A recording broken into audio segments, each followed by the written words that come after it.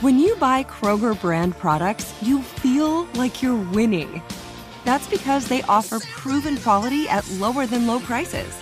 In fact, we guarantee that you and your family will love how Kroger brand products taste, or you get your money back. So next time you're shopping for the family, look for delicious Kroger brand products, because they'll make you all feel like you're winning. Shop now, in-store, or online. Kroger, fresh for everyone. With the new Dexcom G7, you can achieve better diabetes results without painful finger sticks. It sends your glucose numbers to your compatible phone or watch so you can always see where you are and where you're heading. See how food and exercise affects your glucose, making it easier to spend more time in range and lower your A1C. Take more control of your diabetes with the #1 recommended CGM brand. It's easy to get started today at Dexcom.com. That's Dexcom.com.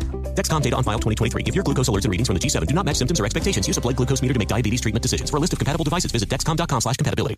Spectrum One is a big deal. You get Spectrum Internet with the most reliable internet speeds, free advanced Wi-Fi for enhanced security and privacy, and a free Spectrum Mobile Unlimited line with nationwide 5G included, all while saving big. For the big speed, big reliability, and big savings you want, get Spectrum One. Just $49.99 a month for 12 months. Visit spectrum.com/big deal for full details. Offer subject to change. Valid for qualified residential customers only. Service not available in all areas. Restrictions apply. Go behind the wheel, under the hood, and beyond with Car Stuff from HowStuffWorks.com. Previously on Car Stuff. Sorry, I'm kidding. Welcome to part 2 of our show on this Citroen. That's a callback from the Lost episodes, isn't it? Yeah, it really is. Yeah, I remember that. Yeah. I'm Ben. I'm Scott.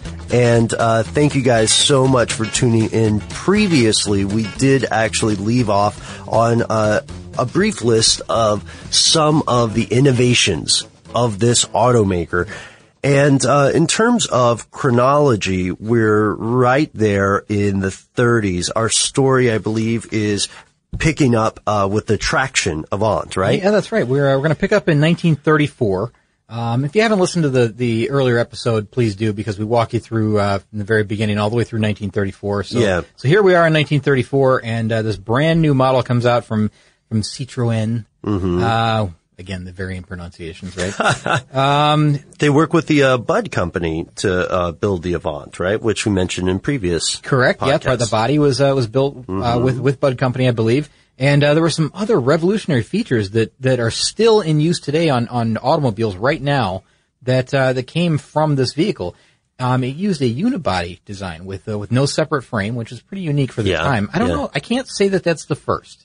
I mean, I can say that it was close to it, but I don't know if it was the first. No, it's tricky. I was looking into that. I don't think we can say it was the first. Also, front wheel independent suspension. Mm-hmm. And also front wheel drive. Now, I can say that is the first as far as front wheel drive goes, because the notes that I have here say that it is the world's first mass produced front wheel drive car. Now, I mean, that is a little bit qualified, right? I mean, the world's first mass produced, so there's probably smaller vehicles that were doing this at the time. But a lot of advances on that 1934 model that you just wouldn't expect at that time.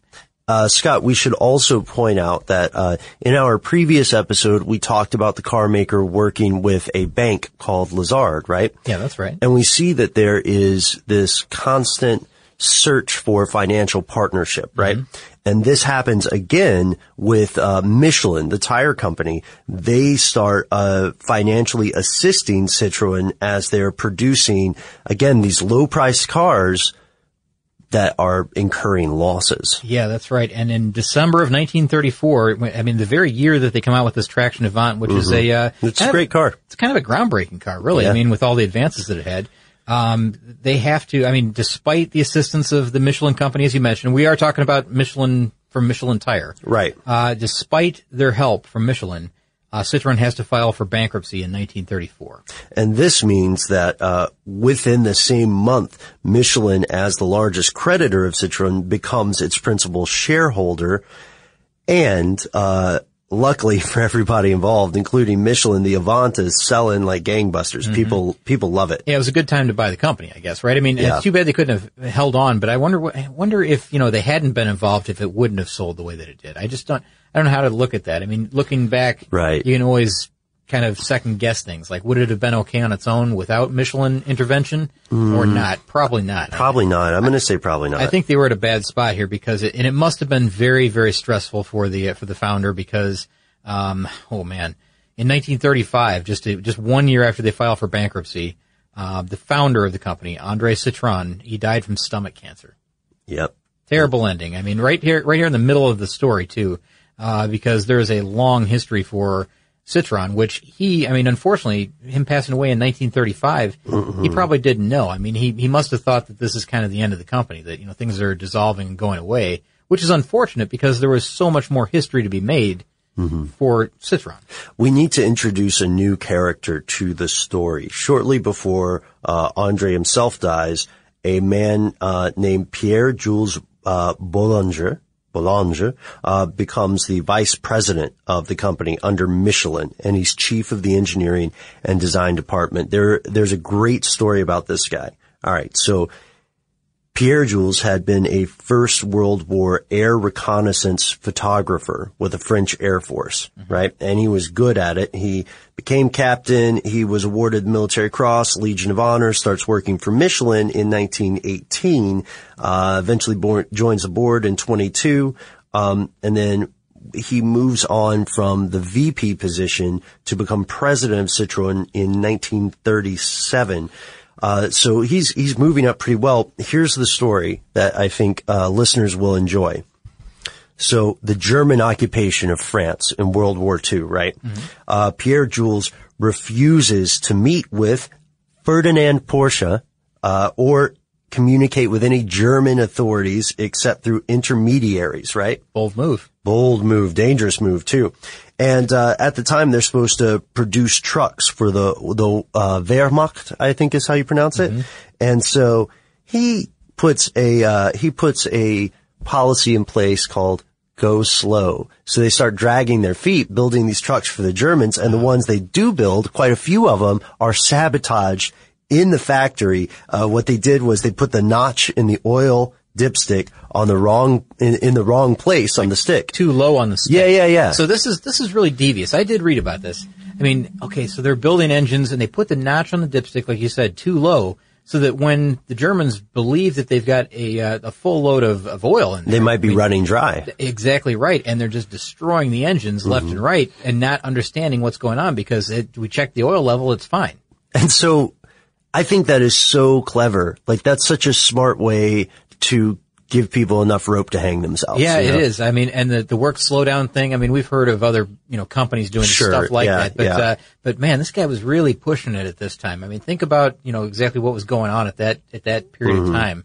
That was a dangerous move. And he is in danger, clear and present. We know this because in 1944, toward the close, the Gestapo headquarters in Paris was sacked by French resistance, and they found Pierre-Jules Boulanger's name on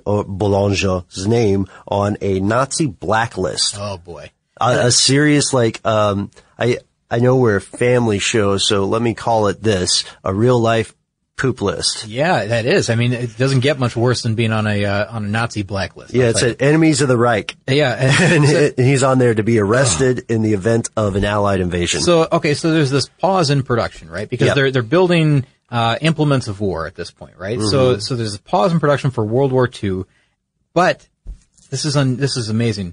That pause allowed them to make considerable breakthroughs in their automotive design and I guess technology. Because they were working in secret. Exactly right. They were working in secret, which again against the express orders of the Germans. The Germans said, "Do not do this," and they continued to work kind of under the cover of darkness.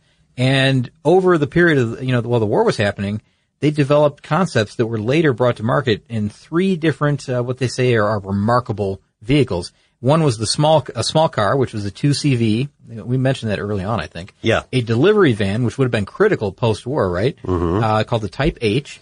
And then a large Swift family car, as they say, a Swift family car like that. This was the DS model, which we'll talk about in detail in just a little while, or some detail anyways. But these are regarded, by the contemporary journalists as kind of avant-garde or even radical solutions to automotive design at the time. You got to think that, these were, I don't know, these are kind of almost experimental ideas, at the time. I mean, there was something they said there's no way they're going to come to production with these things. These are too far advanced for right now. We can't do this in the mid-1940s. Right. And they had some specific aims. One thing that was really cool about the 2CV, which is named because it signified 2 physical horsepower, around 12 horsepower in 1948.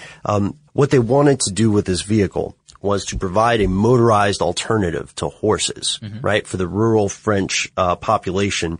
And lo and behold, it worked. Yeah, it definitely worked. And what this did was it began to build this, they said it's a decades-long period of brand loyalty. Yeah. The French people loved the Citroens, and they said, whatever you do to keep building them. It was something kind of unusual that happened for this brand because it was normally reserved for the upper end luxury or sports models, right? I mean, right. Mercedes and Porsche, Ferrari, Rolls-Royce, etc. They've got brand loyalty built in just like those bigger brands do, but they're doing it on a much smaller scale and a lower end vehicle. They just have people just loving what they're doing, and that's really, really important. So the 2CV, Ben, this car is produced, believe it or not, from 1948 all the way through 1990. With relatively minor changes. It's a huge, huge run. Now, initially, it's a 12 horsepower engine. Yeah. I mean, very, very small. Right. Became a bestseller, obviously. I mean, they're not going to hang on to it if it wasn't, right? But you said, the whole thing about providing rural French farmers with a way to get in and out of town or just the alternative to the wagon, right? Yeah. They sold something like 8.5 million 2CV variants between 1948 and 1990. 8.5 million of these things. I've only seen, now here in the United States, I've maybe seen a couple, but the one that I mentioned in Roswell, the one that occasionally comes out on the weekend. Right. It's gray, of course. It seems like all of them are gray, the ones I've seen. And I may have seen one, I want to say maybe even at that microcar museum. Yeah, I haven't seen a 2CV, but there are a couple Citroën around Buckhead, Oh, really? Yeah, I've seen a couple. No kidding. I had no idea. I mean, it was, do you see the DS model? You know what? We should talk about the DS. Oh, definitely. Yes, 1955. That's when we get the DS hitting the scene. And this reminds me of the listener mail we received that was talking about the self-leveling suspension. Yeah, Costa, right? Yeah, because the DS is the first full usage of this system. Now, Costa wasn't riding in a DS. It was a BX, I believe. Yeah, BX16, I believe was the make and model of that one. But it had the same type of suspension system as the DS had, and we'll get to that, I promise, because there's some good notes about this. But a few other things I want to tell you about it because it had a really unique design. Remember how we mentioned this? This was considered avant-garde by a lot of people, or a very radical design, right? Well, this vehicle was designed by a renowned automotive designer in France at the time. Sounds like more of an Italian name to me, really. Flamino Bertoni. Flamino. Yeah, that's Italian. It's got to be Italian, right? Spectrum One is a big deal. You get Spectrum Internet with the most reliable internet speeds, free advanced Wi-Fi for enhanced security and privacy, and a free Spectrum Mobile Unlimited line with nationwide 5G included, all while saving big. For the big speed, big reliability, and big savings you want, get Spectrum One. Just $49.99 a month for 12 months. Visit spectrum.com/big deal for full details. Offer subject to change. Valid for qualified residential customers only. Service not available in all areas. Restrictions apply. You're a growing business, which means you need every spare hour you can find. That's why the most successful growing businesses are working together in Slack. Slack is where work happens, with all your people, data, and information in one AI-powered place. Start a call instantly in huddles and ditch cumbersome calendar invites. Or build an automation with Workflow Builder to take routine tasks off your plate. No coding required. Grow your business in Slack. Visit slack.com to get started. Managing your diabetes just got easier. The powerful new Dexcom G7 lets you see your glucose numbers on your compatible watch and phone without painful finger sticks, so you can always know which way your glucose is headed. An arrow shows you where you're heading, up, down, or steady. It can also alert you before you go too low or when you're going too high. And because Dexcom G7 is the most accurate CGM available, you can make better diabetes decisions about food, medication, and activity in the moment. And all those little decisions can lead to big results. Results you can see, like more time in range and lower A1C. With Dexcom G7, you can manage your diabetes with confidence. Get started with the #1 recommended CGM brand by doctors and patients at Dexcom.com. That's Dexcom.com. Dexcom data on file 2023. If your glucose alerts and readings from the G7 do not match symptoms or expectations, use a blood glucose meter to make diabetes treatment decisions. For a list of compatible devices, visit Dexcom.com/compatibility. All right, so the design was available in sedan, wagon, estate, or even convertible body configuration. But it's known for its like aerodynamic, futuristic body and a lot of innovative technology goes inside this thing. Yeah. This you mentioned the first European production car with disc brakes in part 1 of our podcast. That is the DS. Yeah, that's right. And from about 1968 on, it had directional headlights, which we've talked about in another podcast. Remember that? Yeah. The kind that turn with the vehicle, sort of like the Tucker did in 48. Yeah, the Tucker's Cyclops headlight and the turns. Tatra, which we have to keep mentioning, from 1935, because that was the first one. It's just still, it's so weird. And it had this hydropneumatic self-leveling suspension, which is maybe the biggest deal on this whole car, really. I mean, this is the one thing that really made news, and a lot of people really, really enjoyed this. They called this the Magic Carpet Ride. Now, can we spend a little bit of time on this? Definitely. This is a car, this whole car is a car that's way, way ahead of its time. I mean, it's so far advanced compared to other vehicles that, other manufacturers begin to buy up the rights to use some of this technology on their vehicles, and it's models that you wouldn't guess would buy stuff from a little, I'm going to say little in air quotes, little French auto company. Yeah. All right. So, the hydropneumatic suspension, you may think that's, it's kind of a fancy way of saying, that, it has an oil and air suspension, right? That's just a fancy way of saying it has an oil and air suspension, Scott. Didn't expect that. All right. So, I think there's actually a different way to put it in French. I think it's oil pneumatic or something like that. But the oil and air is really the way it was. And when we say oil, we mean hydraulic oil, and by air, we mean pressurized gas, which is actually nitrogen in this case. Right, So it's oil and nitrogen. And it gets this reputation as being like a very finicky system. Not finicky, but more specialized, I guess. Sure. And that you have to go to a Citroen dealer in order to have them work on the thing. And that may be true because there were special tools, but there were some workarounds, as we'll get to in just a minute. But the purpose of the system is to provide what they call the sensitive or dynamic high-capacity suspension system that offered superior ride quality, and they called it the Magic Carpet Ride. And a lot of people will refer to it as this, the Magic Carpet Ride. You can imagine how soft and smooth this thing is to ride in, although it is also tough enough to withstand off-road conditions, a lot like what Costa was mentioning in the email earlier. Yeah, and the DS also has power steering, power brakes, power suspension. These are some of the things that later get licensed out to different car makers. Can I just say one more thing about the suspension? Yeah, the weird suspension. Because, there's all these other things that get licensed out. But the thing that makes these unique is that they've got these weird metal spheres inside. And the metal spheres, typically they're tied to each wheel. They're around each wheel, but there's others as well, as I'll talk about. But these metal spheres are filled with hydraulic fluid, that's the oil that we mentioned, and the pressurized gas, which is nitrogen, one for each wheel, and there's also a center sphere as well, just kind of for balancing. I can't even describe to you how this whole thing works without actually showing you, so I'm just telling you that there's more than 4 in most systems, and you can even get up to 6 or even as many as 10 can be used on a single vehicle. And again, a lot of people perceive these as being complex, but they're not necessarily that way. A lot of modern automakers have used this same type of system in a different way. They've tried to build on it in different ways, and it's not quite as smooth and as soft and as well functioning as the original system was back in 1955. I mean, it was so efficient and so well loved that other car manufacturers began to buy this from them to use it. I mean, Burliet Trucks began to use this on their trucks, like big trucks. They partner with Maserati later, and Maserati uses a lot of that stuff. Yeah, Maserati does. Peugeot, of course. And get this, Rolls-Royce bought this system from them, or licensed this system from them.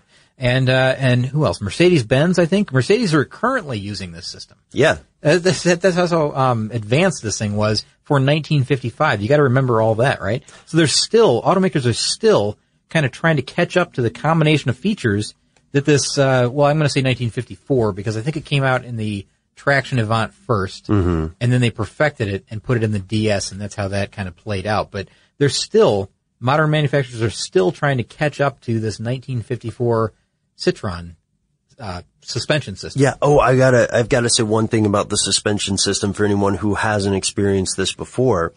The neat thing about it is that you can adjust the height from within the vehicle. Oh, yes. Right? Remember, it originally was a lever beside the driver's seat. Now it's replaced with an electronic switch. And what's neat about this is that you can adjust the height of the suspension when you need to go over an obstacle, like a shallow stream, when you need to change a tire. A shallow stream. You're going to be fording streams in these? I guess, you know what? If it's used in other trucks and other vehicles, but I can't really see a DS going through a shallow stream. But no, there might be a case. I mean, these vehicles were pretty tough. And, you know, as Costa mentioned, traveling across country, when you get near Mount Olympus in Greece, you need that kind of suspension, right? Because you can adjust it up for the rough terrain, rugged terrain. You know what this reminds me of? What's that? The current hot rod vehicles that are using the bagged suspensions. Oh, yeah. It's exactly like that. I mean, it's not 100% like that, but it's close. Similar. It really is. It's very similar. Like, you know, when a show car pulls into the lot and they lower themselves all the way down to the ground, and then, you know, when they're leaving, they pop it up a little bit so that they can get out of the parking lot and also drive. Which we saw at our Caffeine and Exotic show. We did. That's right. Yeah, there were some exotics that have a system like that because otherwise you're going to scrape. You can't go over a speed bump. No, you're going to scrape every time you go up and down your driveway or in and out of a parking lot. It doesn't matter how small the obstacle is. You're going to rub on that vehicle. Yeah, especially in those Atlanta roads. I imagine they're right about where rural France was back then. That's pretty bad. Oh man, yeah, we're going to get an email about that one. So we're talking about some of the innovations, but another thing we need to talk about is Citroen's continual financial problems. Yes. Okay. So, you know what? We can just kind of let's jump ahead just a little bit here. Yeah. All right. So we've talked about the DS model around roughly 1955, and that, I mean, with some minor changes here and there, that stayed the same until about 1975. Yep. I mean, the model really, it was working the way it was. They weren't going to mess with it, right? Mm-hmm. So about by the mid 1960s, the company's facing some serious problems. I mean, financial problems and just marketplace problems. And they're trying to address these two key problems within the company. And one was they had a lack of mid-sized car, between its own range, between the very small cheap cars that they produced, which were the 2CV, and I think a model they called the AMI or the AMI. Mm-hmm. And also they had these large expensive cars, which were the DS, the ID models. And there's no Goldilocks zone. Exactly right. There's nothing in between. So in the way that this article put it was that in today's terms, it'd be like if one brand was building a Tata Nano and a Mercedes-Benz E-Class, but nothing in between. It's like one or the other, and that's it. That's all we sell. And the Nano, for anyone who is as fascinated with this vehicle as I am, the Nano is something we've checked out in an earlier podcast. It is the world's cheapest production car, and oh brother, does it show. Yeah, we're not even going to say inexpensive. We're going to go ahead and call that one cheapest. Yeah, because that is the world's cheapest car. All right, so, and you know what? They actually solved that problem by bringing in the Renault 16 somewhere in the middle of the 1960s. But it was a problem that they had early on. The second problem, and this is going to lead to a sidebar. Yeah, this is one of the bigger ones we alluded to in the first episode. Yeah, there's a severe constraint restricted upon this company by the French government, and it's in the form of it's called the French tax horsepower system. So the way it works is this is a tax that goes to automakers, not to auto buyers. Okay, this is a business tax, and the companies that manufacture engines are required to pay a fine after they go over a certain threshold of horsepower. Yeah, this is so weird. Okay, so horsepower in France, along with a lot of other European countries, is taxable. And at first, I mean, this kind of worked at first because it was equal. And I know that, they didn't like it, obviously, but it kind of worked in the way that they did it because they based it on a mathematical calculation, based on the cylinder dimensions at the time. What the horsepower that the vehicle should be putting out based on the information that you're providing us that on the engine that you're putting in the vehicle. Yeah, but the problem is that they don't update this in step with technology, and the end result is that these cars look underpowered.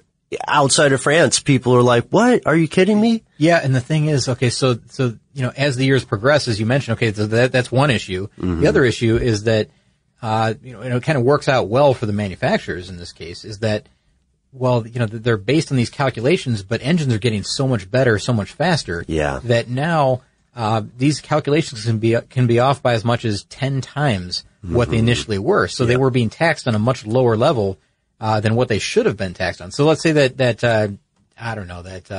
inline four engine that was taxed at a certain rate is now putting out 4 times the horsepower that it did 15 years ago. Right, with just a few tweaks. Yeah, just a few. Yeah, better machining, whatever it happens to be. The manufacturer ends up on the good end of that. But there's all this back and forth about this French tax horsepower system, and that'll come up later as well. But I thought it was an interesting thing because a lot of the listeners here in the United States, they won't even know about this. They don't know that there is a tax horsepower system in place. The idea sounds crazy. Why should I have to pay more for a 60 horsepower vehicle versus a 40? Yeah, strange. But that's how it worked. It's just strange. And it was so effective that's the part we need to really hit. It was so effective that it became a de facto mandate. Mm-hmm.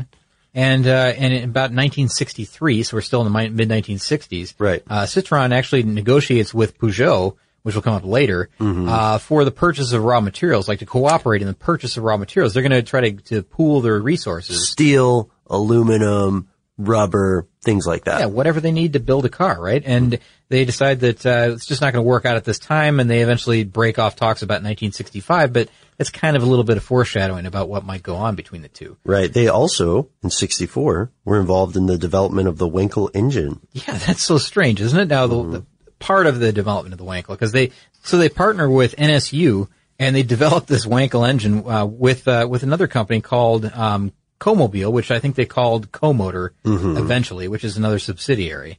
And this is weird.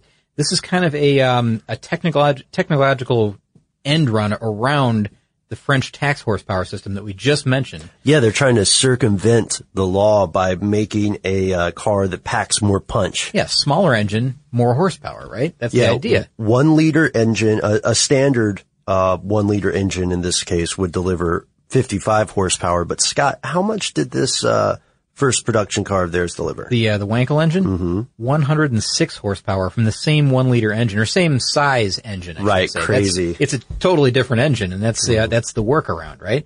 All right, so that's so they've got that working for them at this point. But then in 1965, boy, they must be doing all right, Ben, because Citroën takes over the French car maker Panhard, hoping to gain experience in that area that they didn't have before, the mid-sized vehicle. Right, and they also take advantage of Panhard's existing sales network, because when Citroën was bringing new cars to the market, often they were underdeveloped. There's just no way around that. Yeah, sure. And they had been working with Panhard for more than a decade, with the sales networks and a couple of other things. Spectrum One is a big deal. You get Spectrum Internet with the most reliable internet speeds, free advanced Wi-Fi for enhanced security and privacy, and a free Spectrum Mobile unlimited line with nationwide 5G included, all while saving big. For the big speed, big reliability, and big savings you want, get Spectrum One. Just $49.99 a month for 12 months. Visit spectrum.com/big deal for full details. Offer subject to change. Valid for qualified residential customers only. Service not available in all areas. Restrictions apply. You're a growing business, which means you need every spare hour you can find. That's why the most successful growing businesses are working together in Slack. Slack is where work happens, with all your people, data, and information in one AI-powered place. Start a call instantly in huddles and ditch cumbersome calendar invites. Or build an automation with Workflow Builder to take routine tasks off your plate. No coding required. Grow your business in Slack. Visit slack.com to get started. Managing your diabetes just got easier. The powerful new Dexcom G7 lets you see your glucose numbers on your compatible watch and phone without painful finger sticks, so you can always know which way your glucose is headed. An arrow shows you where you're heading, up, down, or steady. It can also alert you before you go too low or when you're going too high. And because Dexcom G7 is the most accurate CGM available, you can make better diabetes decisions about food, medication, and activity in the moment. And all those little decisions can lead to big results. Results you can see like more time in range and lower A1C. With Dexcom G7, you can manage your diabetes with confidence. Get started with the #1 recommended CGM brand by doctors and patients at Dexcom.com. That's Dexcom.com. Dexcom data on file 2023. If your glucose alerts and readings from the G7 do not match symptoms or expectations, use a blood glucose meter to make diabetes treatment decisions. For a list of compatible devices, visit Dexcom.com/compatibility. Eventually, though, just a couple years after they take over this car maker, Panhard stops creating vehicles. 67, I think they're out of the business. Yeah, 1967, Panhard is done. And in 1967, Citroën purchases the truck manufacturer Berliet. Yeah, which we had mentioned earlier, along with Maserati. And when they worked with Maserati, their first production car from that partnership got 168 horsepower with a 2.7 liter engine. So again, you can see that they're trying to work around that French tax horsepower system, and it's working in this case, but they're doing it with the Maserati engine. And, you know, when they pair up with Maserati, there's some interesting things that happen there as well. The 1970 Grand Tour SM model featured a V6 Maserati engine, and it was and also had kind of an unusual self-centering steering system because they're, you know, continually updating technology. I mean, you're talking about the Duravi. Yeah, exactly right. The Duravi. I think that's how you say it. But the SM was engineered as if it were replacing the DS, but it didn't do that. The DS hung on for, it looks like another at least 7 years after that. Yeah, no kidding. Now, from the looks of things, as we approach the 70s, Citroen's doing pretty well, right? Yeah, doing pretty well. They look like they're in an okay spot. Restructuring. Right. They've restructured their worldwide operations. Remember, Michelin at this point is their biggest controlling shareholder, and they sell a 49% stake to Fiat. Yes. And so, now we've got some more investors there. Things are going well. They finally come out with, you know, the GS, as we mentioned, which, hits that Goldilocks zone for them. And they sell 2.5 million GS units, producing, you know, 600,000 something in 1972. This puts them in second place among French automakers when ranked in volume of units. However, this surge, this shining moment was not to last. Yeah, and that's due to the energy crisis that hit around 1973. And, this is pretty bad because, they've got ties with, Comotor and Maserati, and they all have the same problem as Citroën. They all have high fuel consumption engines. Right, because they can get great performance, but those are thirsty beasts. Yes, they are, and I guess Citroën was as well. So 1973 was kind of a big financial blow to them. And in 1974, it gets worse. Yeah, this is pretty bad. This is bad for us here in North America. This is the main reason why you don't see more Citroën. Yeah, that's exactly right, Ben. In 1974, Citroën withdrew from North America owing to design regulations that outlawed core features of Citroën cars. So red tape. I'm shaking my fist in the air. Yeah, there was definitely some red tape there, and I think that, you know, a couple of the features that I saw pointed out as you know, the reasons why they couldn't sell here anymore were things like their headlight system or their fenders that were no longer valid, you know, in the mid-1970s here in the States, but they would pass EU standards. What a hassle. Yeah, I mean, there's always trouble going back and forth between, you know, US and EU safety standards. There's always, you know, some conflicting information there. So you can build it for one market, but it just doesn't work for the other. So what this means is that one of the biggest car buying markets in the world is off limits unless Citroën does some major retooling.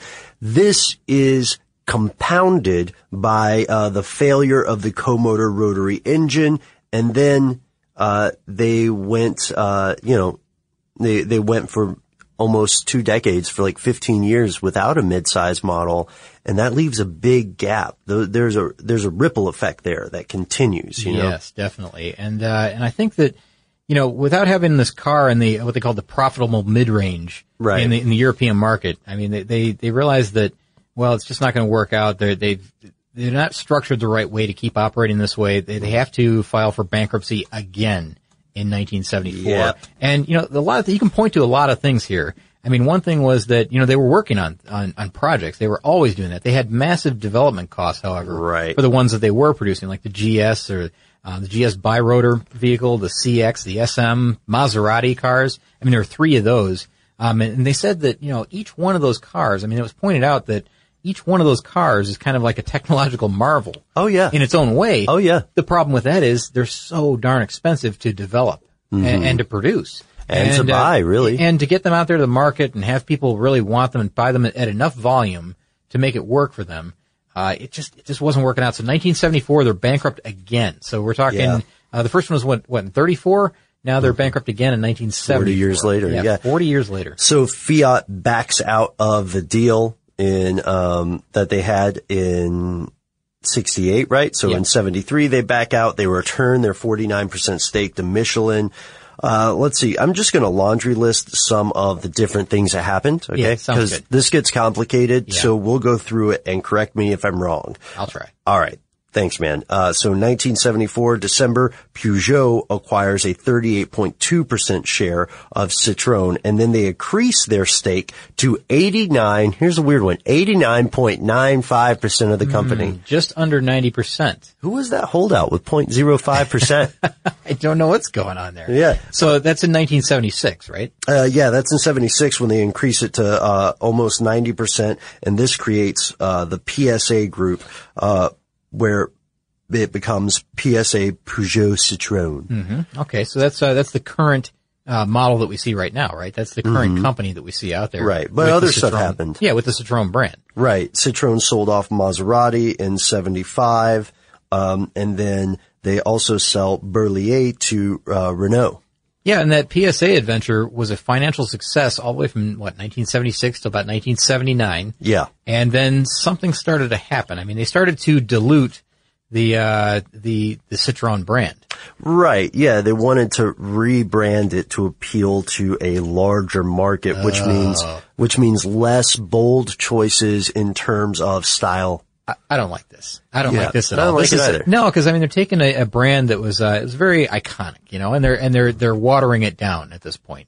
They're saying that the Citroën models have become increasingly Peugeot based at this point, right? And they're starting to follow this worldwide motor industry trend called platform sharing. I think we can all remember when that was going on. Platform sharing. Yeah. We heard that in commercials everywhere. And, it's happening all over the world, really. Well, there are some definite economic advantages to platform sharing, but it does come at a cost of uniqueness. And you can kind of see that with some of these diluted Citroën models that we see from the Peugeot brand. If that's the way to say that, even. I think I'm mixing terms up there. Well, there's something else we should point out too, Scott. Another problem that happened. What's that?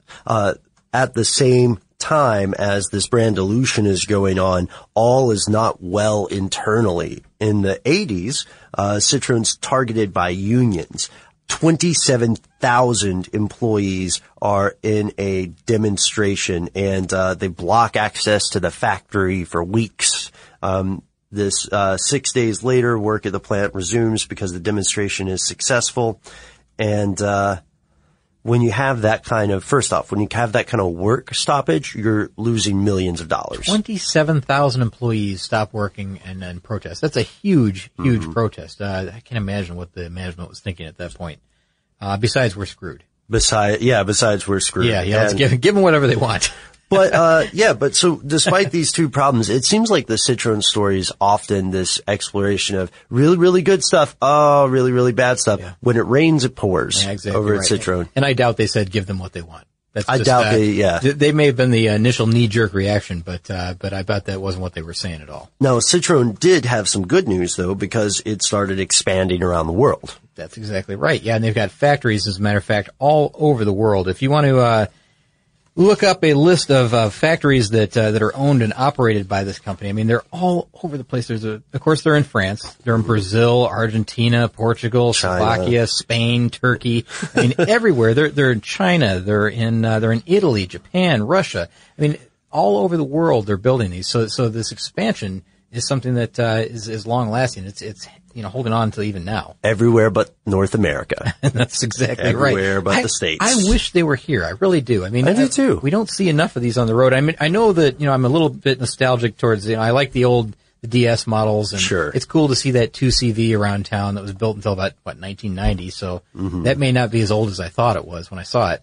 But yeah, I would sure like to see a lot more Citrons here on the roads in the United States. Oh yeah, and I'd like to see some of them in some racing. I guess since we always like to end at a positive note, and we're winding down a little bit here, even though Scott, you and I both have piles of notes. I feel like I'm halfway through my notes. I feel like I'm maybe halfway. Yeah, but we're at the end of 2 parts, and I'm halfway through my notes. That's a bad sign. Well, maybe it's just a sign that this is a good story. So, we should go ahead and point out that, Citroën does have a, prestigious race history, also has won numerous awards for Car of the Year, right? Yeah, worldwide awards. So not just, we think, we here in the United States tend to think of just, the Car of the Year award that's awarded here. That's happening all over the world. And I think that, our listeners elsewhere will say, well, of course it's happening all over the world. But they've won, they've won 3 European Car of the Year awards. They've won, 3 Car of the Year awards in Ireland since about 1978. Yeah, 9 in Spain. Yeah, 9 in Spain. That's in just the past 40 years since about 1974. They've also won 8 Car of the Year awards in Italy, and that's just in the last 28 years since about 1987. It's also the only automobile manufacturer to have won 3 different official championships from the International Automobile Federation, which is that the FIA? I believe it's the so. FIA. Yeah. I think it's a weird way of saying the FIA. Well, because it's French. Yeah. Yeah, that's right. So, they've won the World Rally Raid Championship. They've won the World Rally Championship and the World Touring Car Championship. There's another thing we should point out, and this is very interesting to me, Scott. Did you see this? That, the Citroën SM won Motor Trend Car of the Year in 1972? 1972. In the USA? Yeah, and I've got a photo of that 1972 Citroën SM in front of me right now. Yeah. And that vehicle was completely different than anything on the road at the time. Yeah, it was an innovation. And speaking of innovation and awards, we should go ahead and mention that, the Citroën World Touring Car Team won 14 victories out of the 15 first races of the 2014 WTCC season. And this shows us that Citroën itself, while the owners may change, right? Citroën itself is going to be around for a long time. They've just got so much influence and so many things that are taken as standard on cars now, right? Disc brakes being Exhibit A. So many of these things are common and come from Citroën. Hydro-pneumatic suspensions, Sure. which we see on current Mercedes and Rolls-Royce and Maseratis and just high-end vehicles. It's amazing the history of this company. And you would think that, well, here in the States, when we barely see any of them, you would think, well, that's kind of a quirky little French car, as Right. supposed to put it, right? Yeah. But there's a lot more to it than that, and there's some really fascinating stuff that we still haven't even gotten to. Oh, yeah. And there's just not enough time, but can I mention one last thing maybe? Sure, yeah. All right, so do you remember when we were talking about the Moose test recently? Uh-huh. Do you remember the car that was number 1 on that test list? It was a Citroën. It was a Citroën from a long time ago. Remember, it was a 1999 Citroën Xantia Activa V6. It still holds the record, right? It still has the record. Yeah, that's incredible. I mean, you got to remember, it was so fast, as we said, because it had that computer-controlled active suspension system that was supposed to offer what they called F1-like cornering capability, and it really did. I mean, it's legendary system. This whole carpet ride system. You will not hit a moose. That's right. You will not hit a moose. And, the thing is with, variable ride firmness and active control of body roll and all that was going on back in 1999, no one else was offering it. And it's still the top system. I mean, it tops a Porsche 997 GT3 RS, which comes in just behind it. And that's from, 2008? Yeah. I mean, I know I've voiced my, my surprise at this list a long time ago, Sure. but every time I look at that, I can't believe that 1999 Citroën is still at the top. And here's another thing that we should point out. We will hopefully be as happy as we were to learn that in 1998, André Citroën himself was inducted, posthumously, of course, into the Automotive Hall of Fame there in Dearborn, Michigan. Not bad. Yes, the man, the icon, the institution, Citron, lives on past its founder. Getting his due. He's finally getting his due. I love a story like that. And maybe we should do a show just on the Auto Hall of Fame, man. That's a good one. Yeah, that could be pretty long. Listeners, we hope that you have enjoyed our 2-part episode on Citroen as much as we have, although you can tell Scott and I are both a little bit peeved that we didn't get to all the notes, Yeah, there's so much. I still have to look up if that designer was French or Italian. I'm going to guess. The name sounds Italian? Yeah. I'm going to guess French, though. I'm going to go the other way with it. Really? You're going to double down? I think so. All right, well, we'll check back with you on the next episode and let us know, Italian or French. I almost sound like I'm asking someone to choose salad dressing. It does sound like the salad dressing option. So you can catch all of our episodes on carstuffshow.com, and I want to draw your attention, ladies and gentlemen, to the on-camera skills of Scott Benjamin and his voiceover work, both of which you can catch on Car Stuff via our YouTube channel on HowStuffWorks.com. Oh, Ben, you're too kind. You're right there beside me. You're doing the same thing and equally skilled. But you do the voiceovers, Ben. You've got and you've got the interview skills. I appreciate it. Thank you. Hey, I appreciate it because if it were up to me, man, who knows how it would go. It'd go in a strange direction. It would go in it would get so weird too quickly. Anyhow, thank goodness you're there to keep us from getting kicked out of museums, which was what would happen were I to interview people. You can see Scott interview the curator of the Dream Cars exhibit. You can also see us hanging out with Ferraris and, a Rolls Royce that didn't make it on camera, yeah. I don't think. Yeah, I don't think so. I think we just visited that one privately. Yeah, we just hung out with that one. Yeah. But check it out. Let us know what you think and let us know what you would like to hear about in the future. You can contact us on Facebook. You can contact us on Twitter. You can always send us a good old-fashioned email. We are carstuff@howstuffworks.com. For more on this and thousands of other topics, visit howstuffworks.com. Let us know what you think. Send an email to podcast@howstuffworks.com.